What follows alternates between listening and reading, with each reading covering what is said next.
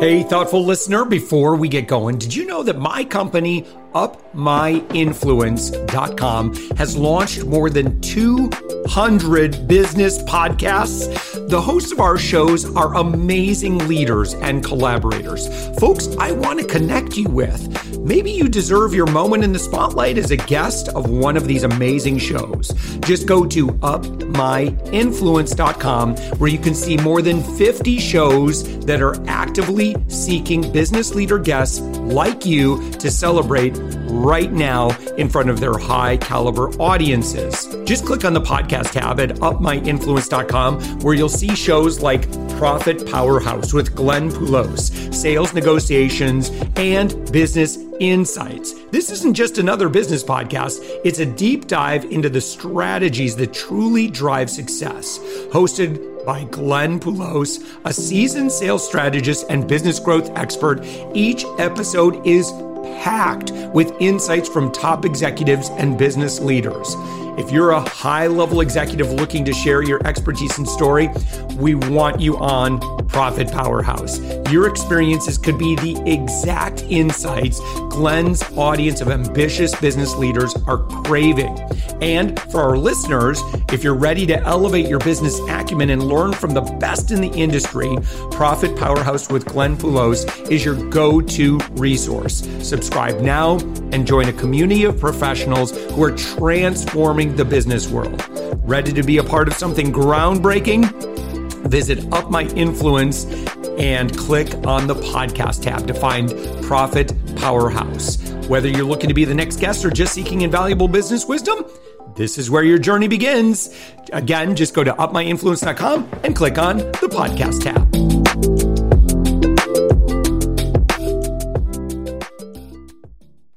With us right now, it's Miriam Dix. Miriam, you are an operations strategist, and you are the founder and CEO of 180 Management Group. Your website is 180managementgroup.com.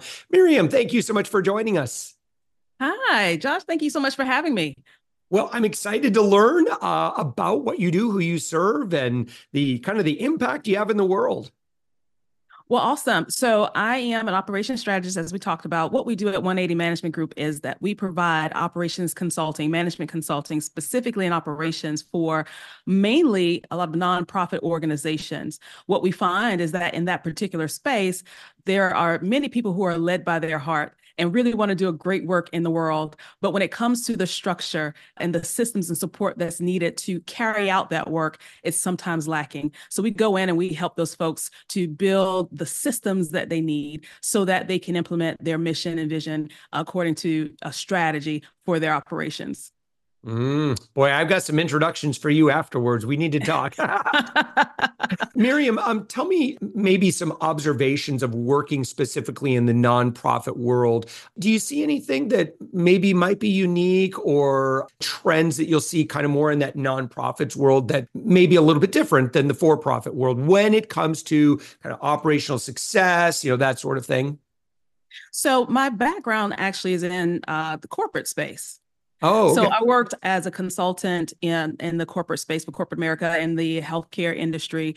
And I will say that when I started working with nonprofits, there was sort of this culture shock, if you will, because many times in the nonprofit space, again, we're talking about folks who are leading with their heart. They are trying to fill a void within, society that's not being filled by our government, it's not being filled by the private industry. And so when it comes to the work that's being done, it's so passion-led that sometimes we're looking at, okay, does this make good business sense? Right? We have a service we want to provide, but does it make good business sense? And then, it really leads to some cultural nuances when it comes to how it is that we relate to one another, because we don't necessarily see a nonprofit as a business. We see it as a nonprofit organization. And so we have to constantly say, well, it doesn't mean you don't need to generate revenue and be sustainable.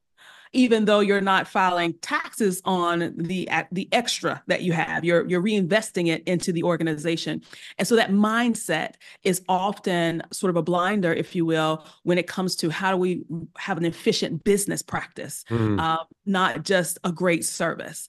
And so that's probably the bigger challenge in working with the nonprofit organizations that we work with. However, it's not something that can't be overcome. And let me say this, there's some really, really smart people in the nonprofit sector. I'm not saying that at all. There are some outright geniuses in those organizations. But the culture that exists, our behaviors, our practices, our beliefs, right? That's what encapsulates our culture within an organization. Those are the things that we run up against. We want to be a family. We want to make sure everyone's happy. We want to make sure that everyone feels that their voice is heard. And those kind of cultural nuances, I think, separate that industry out from others. Yeah.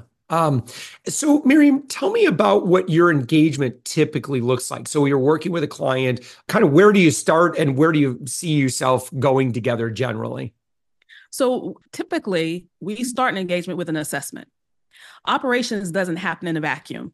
So you could go in and say, oh, I want you to help in this one specific area. But because your operations are sort of wired throughout the organization, it's hard to pinpoint one specific area and say, oh, this is the problem. So what we like to do is do an assessment of the organization. And when we assess the organization, we're assessing something very specific, what we call operational culture. So we're looking at three components. We're looking at how people work together, right? And that's part of your org chart and your job descriptions and things like that. We're also looking at how work is done. That's process, policy, procedure. And then we're also looking at how work informs strategy. So what reports are you able to form or produce that's going to inform your strategy or strategic plan and how it is that you can better your organization? So we go in and we look for those three components. We do an assessment, and that gives us an idea of where they may be struggling to be efficient. You know, is it that we don't work well together as a team? Is it that we don't really have a process for who's on first? It's almost like a nonchalant, you know, whatever comes up, someone works on it and it's done. And we don't really have a way of tracking it, or we don't have a way of monitoring whether it got done well. And so the problems can resurface again. So we're looking at all these different cultural nuances that impact operations. Yeah. And from there, we can give a great strategy as to how we can move the organization forward. But without that assessment, we're kind of shooting in the dark. And what I like to say is, you don't want to go to the doctor and they give you medicine without doing an exam. You want at least some vitals, right? You know, check my blood pressure, check my temperature, you know, ask me some questions about my cough or my sneeze or how it was I was feeling last night. Ask me those questions and then give me some solutions. And so as a consultant, you know, in my previous life, I know that many consultants have come into organizations, provided a great plan and a strategy. And because the culture did not support that strategy, guess what happened to that plan? It was on the shelf. Yep. Never got implemented, or maybe somewhat implemented, and now you've paid for something that still didn't give you what you wanted. So, you know, I'm on your website and I like this question. I'd love to have you kind of comment on some of these symptoms that, you know, to our friend that's listening, you know, if any of this sounds familiar, Miriam, they may want to grab a conversation with you really quick. So, you know, again, it's, you know, or your organization growth outpacing your operations. So here's some symptoms of how this might look. Leaders are spending more time managing problems than really doing what they should be doing, you know, again, maximizing potential and growing, you know, kind of being on that side of it. Or, you know, staff's doing work, but the gains are just not there. You know, your team's got more projects than processes. Or again, you're just limited by your structure. You feel incredibly understaffed, that you might feel that way. And it's like, there's so many opportunities or things we should be doing. We just can't get to everything. Well, the answer to that, Miriam, is better processes and systems and, you know, just being way more smart and tactical about how we do things. Yes, exactly. And, you know, I will say this, I was having a conversation yesterday with another consultant. And one of the things we talked about, even as consultants, is how is it that, you know, we recognize when we need to have a change in our own processes and systems. So, for example, she'd hired someone to work on contracted services. And that person didn't have the same skill set as she did as a consultant, but great administrator. And so then it becomes, well, is that role too big if every time that something goes on, you have to go in and supervise, right? Maybe the role needs to be shaped differently so that someone with great administrative skills has an administrative role. And if you need to have that strategy piece within that particular project, that you have someone separate that handles strategy. Sometimes it's about the right sizing of your jobs. Sometimes it's about the actual matching of the work to the strategy. Right? Because those mismatches are what tend to create some of those symptoms that you were mentioning. Like one is turnover. People don't feel as though they can be successful because the job is not right size, right fit. Some of it is the stress that's, associated with not knowing who's on first because everyone's doing their own thing. The stress of not understanding if you're in compliance because we haven't really evaluated our risk and we don't have systems in place for our risk management. So all those things can really, all those symptoms can really add up over time and create a work environment that may not be really productive. Yeah. Miriam, you recently wrote an article. By the way, you're a pretty good LinkedIn follow. I was kind of going through some of the content you're sharing, but this idea, and I wonder how often this comes up too, about organizations that kind of get stuck in the old way of doing things. And so I think right now we're seeing such a boom in new tools and technology, specifically AI, and that might be scary to some organizations. And you wrote an article about, 3 strategies for introducing new technology in your nonprofit, which likely, there may be some opportunities there if you've been doing things the old way for quite some time and you haven't evaluated, new tools or new technology that's available. And these new tools and technology can completely revolutionize, what you're able to do and the impact you're able to have in the world. But would you talk maybe just about that topic of, because sometimes you're going to encounter some resistance. People don't want to do things differently if they're used to doing it the old way. But I'm sure you've seen some stuff. I liken it to if you were to go into a cell phone store, I won't name any, but if you wanted a new cell phone because the one you have is still flip phone. If you're out there and you have that, I'm sorry, I'm not picking on you, but just making an example. So you have this flip phone and you want to go and you want to upgrade your flip phone. Well, when you get to the store, typically you're going to have so many different options that you might feel overwhelmed, but you're going to have someone talk you through the options, and then you're going to land on one that you feel is the best option for you. But this is the kicker. When you get home, all those things that they said about this phone that you could do, you probably forgot them already. And so now you've bought this nice technology, this new upgraded phone, and it does all these wonderful things. And the best thing you can do with it is make a phone call because it's new and you don't understand it.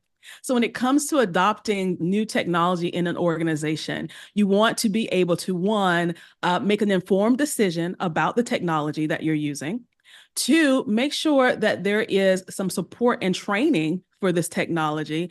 And 3, make sure that it is communicated throughout the organization. Now, the article you're reading may have that in a different format because I've written a couple of things. Those are basic pieces of it. If you're going to adopt new technology, make sure you've done your research. Make sure you've done your homework. Make sure you understand how your organization typically adopts new technology. If you've had failed initiatives in the past, you want to go back and say, why did it fail? Because just adding another piece of technology on top of failed technology is just more expensive, bad technology. So you want to have those conversations in-house about what it is that we need, do the research, understand what it is. But then the training piece is going to be a really key part of the adoption, because many times we'll go in, this is another example. I worked for the hospital systems back when they were doing EMR, electronic medical records implementation. So we went from paper records to electronic medical records. And we also needed to match our electronic medical records to electronic billing practices because now they were all housed in one system. Well, the organization decided that they were going to get this new shiny billing system, but they didn't get the big package that came with all the training and support. They decided that their staff would be great at training and support. So now you have this new technology with limited support when it came to the implementation of it. And that put a lot of pressure on the people within the organization to figure it out. Don't skimp on the support. Yeah. If you're going to adopt new technology enterprise-wide, do not skimp on the support and the implementation of it.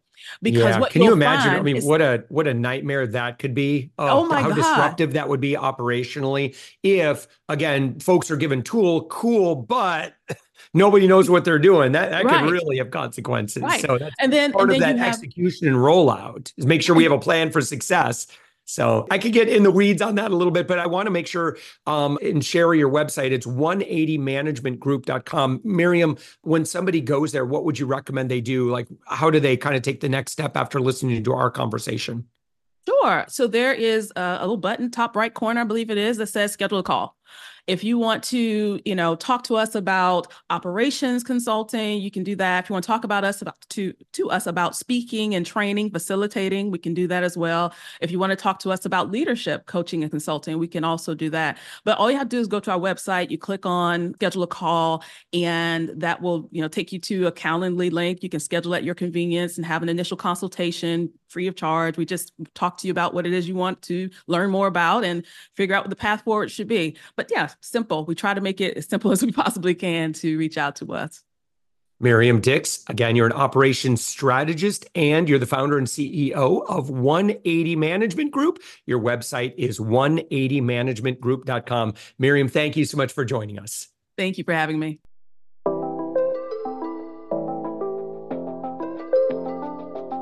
Thanks for listening to the Thoughtful Entrepreneur Show. If you are a thoughtful business owner or professional who would like to be on this daily program, please visit upmyinfluence.com/guest.